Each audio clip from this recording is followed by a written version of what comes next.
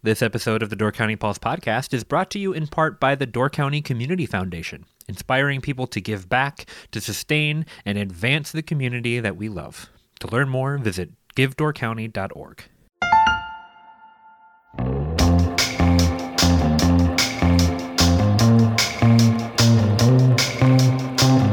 Hello and welcome to the Door County Pulse podcast. I'm Andrew Kleidon, and I'm joined today by Matthew Gordon, who is one half of a singer-songwriter duo called Chicago Mule. Matthew, thank you so much for coming on the podcast with me. Yeah, thanks so much for having me. I have never been on a podcast. This is a fun new thing. Wow. Well, what a great podcast for you to jump into because you have some upcoming gigs here in Door County, one of which will be this weekend, but you have some in August planned as well. And so if people are hearing from you for the first time, then this will give them a little bit of your backstory, you and your partner Megan's backstory, before they go out and actually see you two perform. Yeah, sounds great.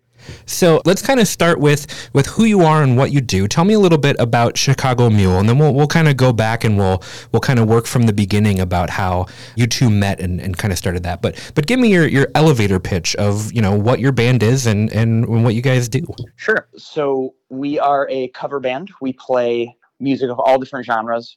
Like you said, we are a duo, but we're also expanding into a larger band. And so we have some bigger band dates coming up. But for right now, we're still doing a lot of duo dates. We try to play any and all songs to keep people engaged, keep people singing along, buying drinks, etc. And so with that, we've made a pretty extensive set list with music of all different eras, all different genres. We try to have a little bit of something for everyone. Yeah, I was pretty surprised as I was looking through your YouTube channel, just at some of the music videos that you've put up there. I mean, you're covering stuff from the Beatles to Taylor Swift and pretty much everything in between. And Megan, such a wonderful vocalist. Just in the couple songs that I heard her singing on, she can really rock out to every genre, it sounds like.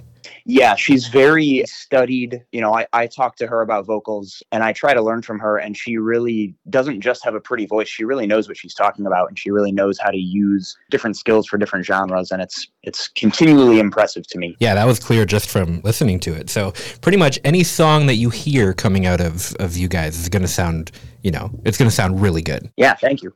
Oh, of course. Tell me a little bit about kind of your background and what genres you prefer, because I'm sure that, you know, though you cover the gambit, you've got some inspirations that you like a lot. Yeah, definitely. I grew up sort of listening to the typical bands that you might picture a young guitarist listening to. I learned just tons of AC/DC on guitar and Guns N' Roses and Led Zeppelin and all the Guitar Hero bands. So I grew up listening to a lot of older music, classic rock, you know, stuff that my dad might show me.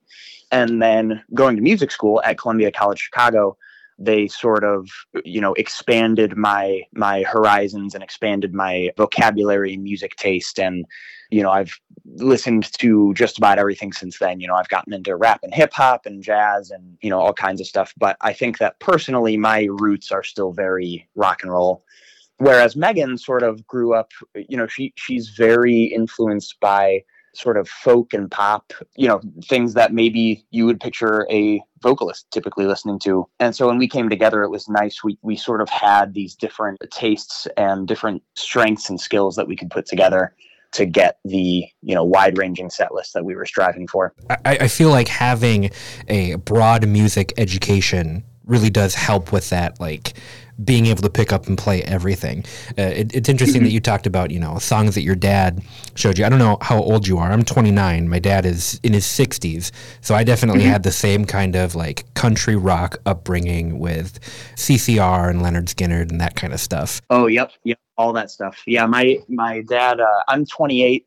And my dad is exactly 30 years older than me. So similar thing. Lots of Leonard Skinner, lots of CCR, all that good stuff. Yep. And it's one of those things that I don't know if you appreciated at the time. I don't know if I did, because it was always just kind of, you know, it's my dad's music. He plays it when we're in the car together. I didn't dislike any of it, but growing up now, and like one of my favorite albums ever is Rumors from Fleetwood Mac, and that's something that my dad would play all the time. Probably didn't know at the time that it was going to be one of my all-time favorite albums. But looking back on it, it's like, man, there's such a history of music that I wouldn't know otherwise if it weren't for my dad showing me his stuff. And then my mom and my sister is 14 years older than me. And so my mom and my sister grew up on 80s music and loved Prince and those artists. So that's kind of where my like musical vocabulary starts. Yeah. Which is just, it's cool. I like how, you know, I'm not 30 yet, but my musical vocabulary is so much older because I had so much passed down. And it's one of those things where it's like my dad still listens to all that kind of stuff and doesn't listen to anything that came out past the 80s, basically. And you start to think like, oh, yeah, old people love old music. But without them being stuck in that, you don't get to pass that on to the next generation as much. Right, exactly. And man, you mentioned Rumors. That's a great one to have had early on in life. You know, my dad did show me a lot of music, and I think it was a little bit different for me because I got so into music, you know, anything that had an electric guitar in it, I was pretty interested in. And at the same time, like, I didn't know Fleetwood Mac growing up. I didn't know Prince growing up. There were a lot of bands that I still sort of had blind spots for that just nobody bothered to mention to me. Stevie Wonder is another one that comes to mind that, you know, even though I was really into old music and guitar-based music, there were still bands that, like, you know, I would get to, you know, 20 years old and somebody would show me Rumors and I'd go, oh my God, who is keeping this from me? Yeah. You know, simply because, you know, that just wasn't what my dad listened to or, you know, my brother or anything like that. So, you know, it's fun. Like I'm still discovering things that fit within sort of what I would consider like my root inspirations, that sort of classic rock background. And yet I'm still able to like discover new things that don't really fit that mold. But man, yeah, Rumors is a great one. I think that's got to be one of the best albums of all time. And I still didn't even hear it until adulthood. Yeah, no, I agree. I don't know if it's my favorite album, and I don't know if I'd say it's the best album. But I will say it is a perfect album from start to finish. Every song is incredible. You know, you mentioned kind of discovering music later on. I also really love when you find an artist from the 60s or the 70s for the first time and you're like, I can't believe that they were making music that sounds like this back then. Right. I remember that Kate Bush got really popular again with Stranger Things, with Running Up That Hill. Right. My sister had showed me Kate Bush a couple years prior, and she showed me this song that she did called Wuthering Heights.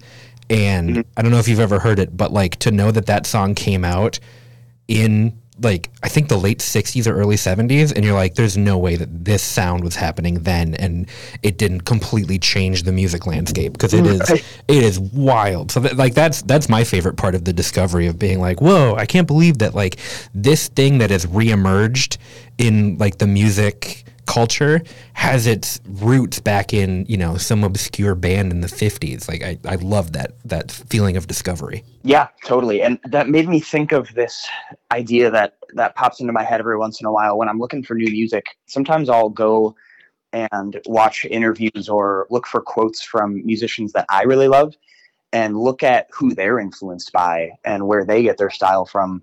And that's been a really nice avenue for finding, well, I want to say new music, old music, but new to me music. And, you know, I've discovered, you know, that's how I started listening to, like, I don't know, Jerry Lee Lewis or, you know, people like that I, you know, might not have been shown to me otherwise. Right. Yeah. I don't know if you've ever had this experience, but I had a weird experience a while back. There was a Steely Dan cover band who came up here to the Door Community Auditorium.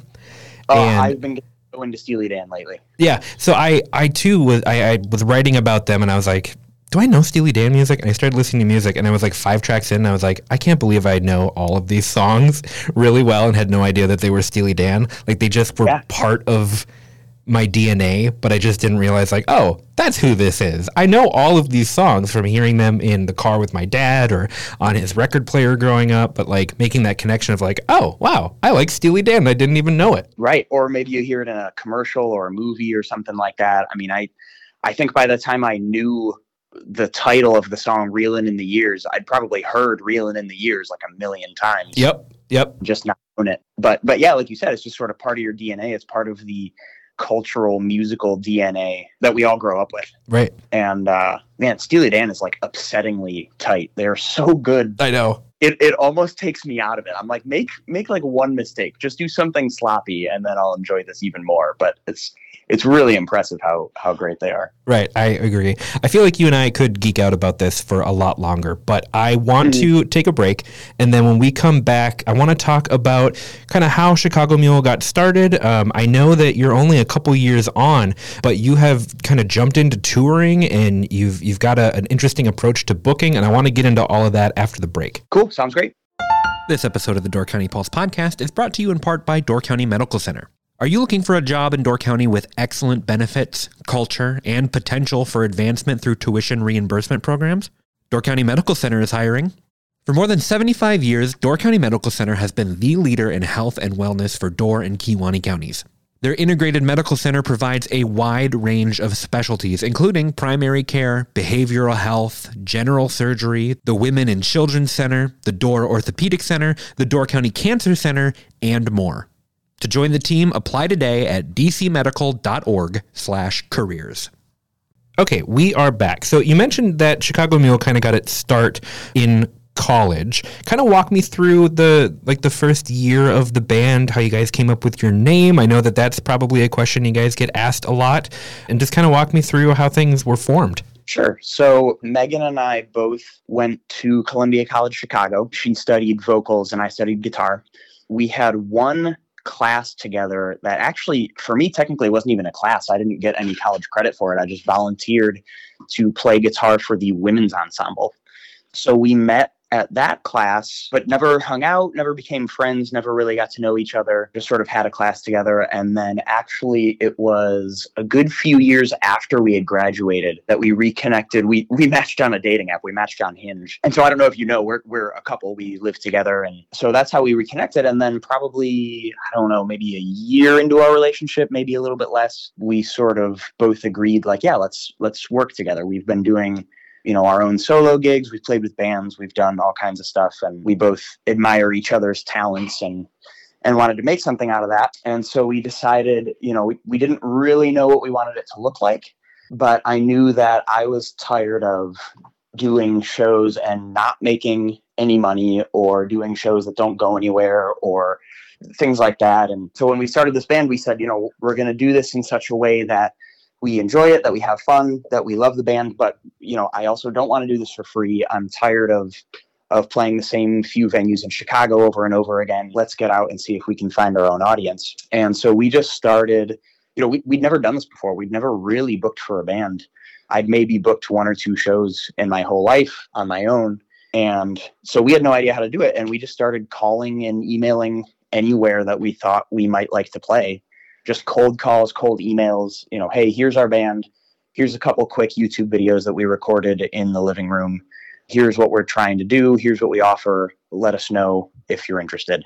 And to our surprise, people actually got back to us and said, yeah, we'd love to book you. Some of them were for more money than we thought. Some of them were for almost no money, but we tried to take everything that we could, tried to really grind and gain experience. And pretty soon we found our schedule filling up more and more.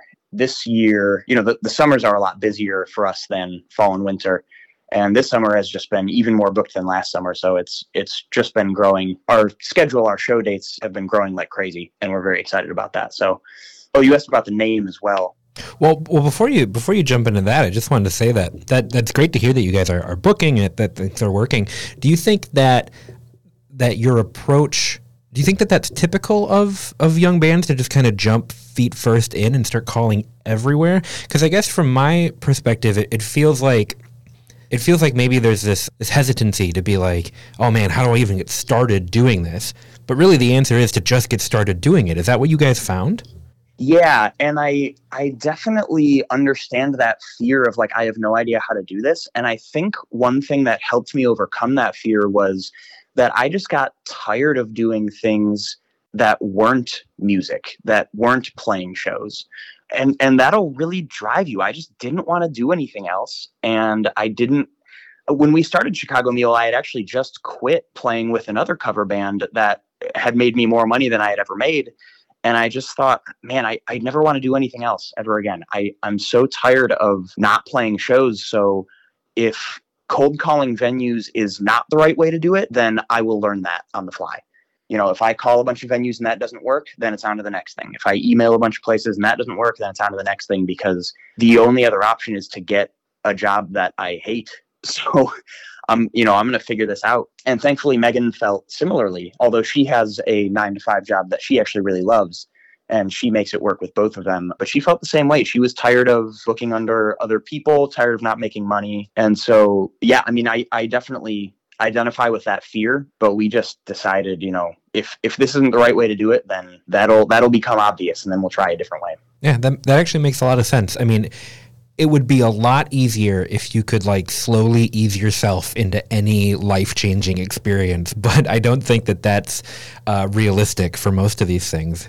And I totally get when you're like, I'm fed up with this. I've got nothing to lose. I'm just going to follow my dream. I get that. Like I said, it would be so much easier if it could be like, well, I don't want to do it until I know it's going to work. But jumping off that cliff, it's kind of the only way. Yeah. And it was very scary. And it was at a time that, like I said, I had just quit a job. And so I didn't have a lot of money to invest in, equipment and things like that. But we did the best we could. And I think part of what helped minimize that fear was, if we only get 3 gigs a year out of this, then I guess that's 3 more than I had. And I'll find something else to do, or, I'll join multiple other bands. And as it happened, we ended up booking just a ton of shows, and I didn't need to do anything else. So I guess what I'm trying to say is I think part of what helped me to be less fearful was, well, if this fails, then I'm right back where I am. It's not a big deal. Yeah. No, that's really great to hear. Okay, so the name, Chicago Mule, it is not a drink. How did it come to be? I think this is kind of a fun story. Yeah, so it actually... It is a drink, and it also isn't. So I have had this note in my phone for years, I think since high school, of just band names that I come up with. Because anytime I've been in a million bands, and anytime you start a band, there's always this period of well, who's got a good band name? And we all try to come up with band names, and they all suck. So anytime I think of a band name that, at least is not horrible, I write it down in my phone. So when Megan and I decided to start a band, I went back to that note in my phone, and I gave her a few options, and Chicago Mule was the one that we disliked the least, that we hated the least. And so we went with that. And that name, when I had written it down on my phone, it actually came from a conversation with a few friends where we were drinking mules, I think probably gin mules or Moscow mules or something like that. And we got to talking about all the different names for those drinks. There's a Kentucky Mule for when you make it with bourbon. There's a Tennessee Mule for Tennessee whiskey, and a London Mule is with gin, yada, yada, yada. And there's a million other ones. And I said, well, what if there was a Chicago Mule? What would that be made with? And somebody said, well, a Chicago Mule should be made with Malort, because that's our signature liquor, which I don't know if you've had Malort, but it's a running joke in Chicago. It's just disgusting. That's the point of it. Is they have leaned into this liquor, and they know it's bad. That's how they advertise it. And they've just leaned into it, and it's become this thing in Chicago that, that I don't know, hipsters drink or something. It's just a big joke. Sure. And so I thought that was funny, and I wrote that down as a band name. And sure enough, that's the one that stuck. But I like how it ended up sounding. It's got sort of a folksy vibe to it. It's it's based on a drink, so it's sort of got this party vibe to it, yet it's relaxed. So it's worked out for us. Yeah, I think that's great, and I like that it was a very pragmatic approach from you and Megan to just go through the list and figure out which ones that you want to do. It reminds me and my wife have 2 children, and we both had ideas for their names going into it, but we never really sat down and had a conversation. So we downloaded an app called Baby Names, and it's basically Tinder for baby names, where you and your partner link your accounts together, and then you just swipe yes or no on names.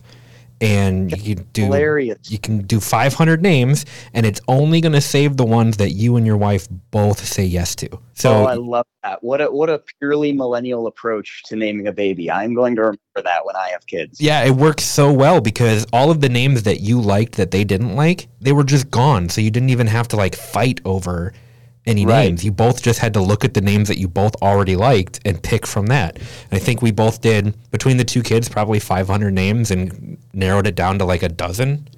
And it was a really great way to be yeah, I actually do really like this name. All right. Well, I'm going to remember that. Yeah, very, very pragmatic approach to naming things, because naming things is hard, whether it be children or bands. It's hard to do. And with with bands, you also have to think about, like, is this another band somewhere? Because there's a billion bands out there and everyone has a name. Is this something that, if it takes off, can people Google me and find me easily? So is this unique? Does it have, like, there's a lot of things that go into it. And I like the story behind Chicago Mule. I think it's a cool name. Definitely. And that was another selling point for us, was that Chicago Mule sort of passed the Google test, where we tried to see if there was anything else, let alone other bands, even just other companies or anything like that was called Chicago Mule. And there was none. I'm going to test this right now as I tell you to make sure that I'm not lying, but I believe if you Google Chicago Mule right now, we are one of the top results, which is, again, just a big selling point for that name. Yeah, I know that when I put you into YouTube, you were the first one to come up. So you're right next to a band called Government Mule. So yeah. Well, that's a great band. That's good company to be in. I like them. Yep, and like I said, you were first, so that's good too. Awesome. To kind of wrap up here, you have a couple shows, like I had mentioned earlier. You have one this weekend. We have some coming up in August as well. Tell me about these shows that are coming up so people can come see you. Yeah, we're playing this Sunday, July 30th at the Cherry Hut. That's in Fish Creek. Yep. Then we're playing on August 5th at Door County Brewing Company. If the weather is permitting, we'll be outside for that one. Great. And then on August 6th, the day after, we'll be at Waterfront Mary's in Sturgeon Bay. All great places, all places that we've played many, many times before and that we love being at. Yeah, I know that you and Megan do have a Door County connection, so it's pretty easy for you guys to come up here and play. But I also know that you were just kind of walking into businesses and talking to managers and stuff like that. Was that approach different than how you would take it, like in Chicago or other parts of Wisconsin? Because that does seem like a very Door County thing. Just going in, being able to access the owner or the manager, number one, is hard to do in other places. But yes. Just being able to be like, hey, can we play here, and getting an answer right away. Is that similar to other places that you perform, or is that something that you found is easier in Door County? I never really thought about it, but now that you mention it, it probably was easier in Door County. I've found it to be a sort of venue by venue thing more than a city by city thing. And so Megan and I have sort of learned to adapt quickly to whatever sort of person we get in touch with. For instance, you might call a place and, the person who I'll say, is there anybody there that can talk to me about live music booking? I have this band that I'm trying to get some dates for. And they might just shout an email address at you and then hang up as quickly as possible. Or they might say, yeah, my name's Jim. I'm the owner. Tell me about yourself. Where are you from? So there are all types of different people that you might talk to. Like I said, I didn't really think about it until you mentioned it, but Door County has been particularly friendly. I don't know if that's why we ended up playing there more than anywhere else. I think the reason that we ended up playing there so much is because Door County tends to value live music a little bit more. They're willing to pay a little bit more. They have a lot of nice little places for us to play. But yeah, we did take quite a few weekends up there just walking around to different businesses. One that comes to mind is Sister Bay Bowl, another one of our favorite places to play. We walked right up to the bartender and said, hey, can we play here? And she said, yeah. And I gave her a business card and she gave us some dates. So sometimes it works out. And then sometimes, in Door County and elsewhere, we might call and email 1,000 times and never even hear anything from anyone. So yeah, it really does vary from place to place. Well, that's cool to hear. We definitely do have a big live music scene up here. The Pulse puts out a live music calendar every year, and the last couple of years we've had to break it up into 2 separate issues because we just have so many different bands and performance dates throughout the summer that we can't fit it all into one newspaper. So yeah, we definitely do value live music up here, and there's been more and more venues and older businesses that have incorporated live music and businesses that specifically set up, places for musicians to perform, and there's a lot of outdoor music now. So yeah, that's good to hear that even as, a musician who's trying to break in, it's fairly easy to just talk to somebody and get a couple dates. So yeah, that's cool to hear. Yeah. Well, Matthew, is there anything else that we haven't talked about that you think is important for folks to know? I want you to let people know where they can find you online and listen to you guys, but if there's anything else about your story or anything about your upcoming performances that you think people should know, let me know. Yeah, a couple of things. One, our website is chicagomule.com. You can find our information. You can find our social media. You can find our videos right there on the front page if you want to hear us play. We are, like I said at the beginning of the conversation, we are expanding into a larger band while also keeping the duo intact. So we've been doing 3-piece, 4-piece, 5-piece, 6-piece shows recently, and we're trying to book more of those for any venues who might be interested in that. In addition, Megan is actually coming out with a single tomorrow, July 28th. So I think by the time somebody is hearing this podcast, it'll already be out. That's great. Megan Burback is her name. It'll be on Spotify. It'll be on Apple Music. It'll be on YouTube. It'll be on all the things. And it's called Where Do We Go? And it'll be followed by 3 more singles that will add up to a 4-song EP, which the whole EP was actually recorded in Door County at her family's cabin. Oh, wow, that's great. So lots of fun. I'm playing guitar on all of them. I play drums on one of them. I was there with Megan and our friends at Love Grove Studios. Yeah, we're really proud of it, so we're excited about that. And other than that, we have all of our show dates up on our website. So if you're interested in coming to see us, please check out those tour dates and see when you might be able to come say hi. That's great. I'm really looking forward to listening to your singles as they come out. I will try to put a link to the single that's coming out on the day that this is released in the podcast description. So if you're listening to that, look for that link and you can listen to it right after this. Matthew, thank you so much for coming on and chatting with me. Can't wait to hear you guys perform throughout the rest of the summer, and can't wait to see where you guys go next. Yeah, thank you so much for having me. Thank you so much for listening to the Door County Pulse podcast. If you want to support us at the Pulse, check out doorcountypulse.com/shop, where you can get a weekly Pulse subscription, purchase some incredible Door County artwork from Pulse artist Ryan Miller, and much more. We hope you've enjoyed the Door County Pulse podcast, and we will see you next time.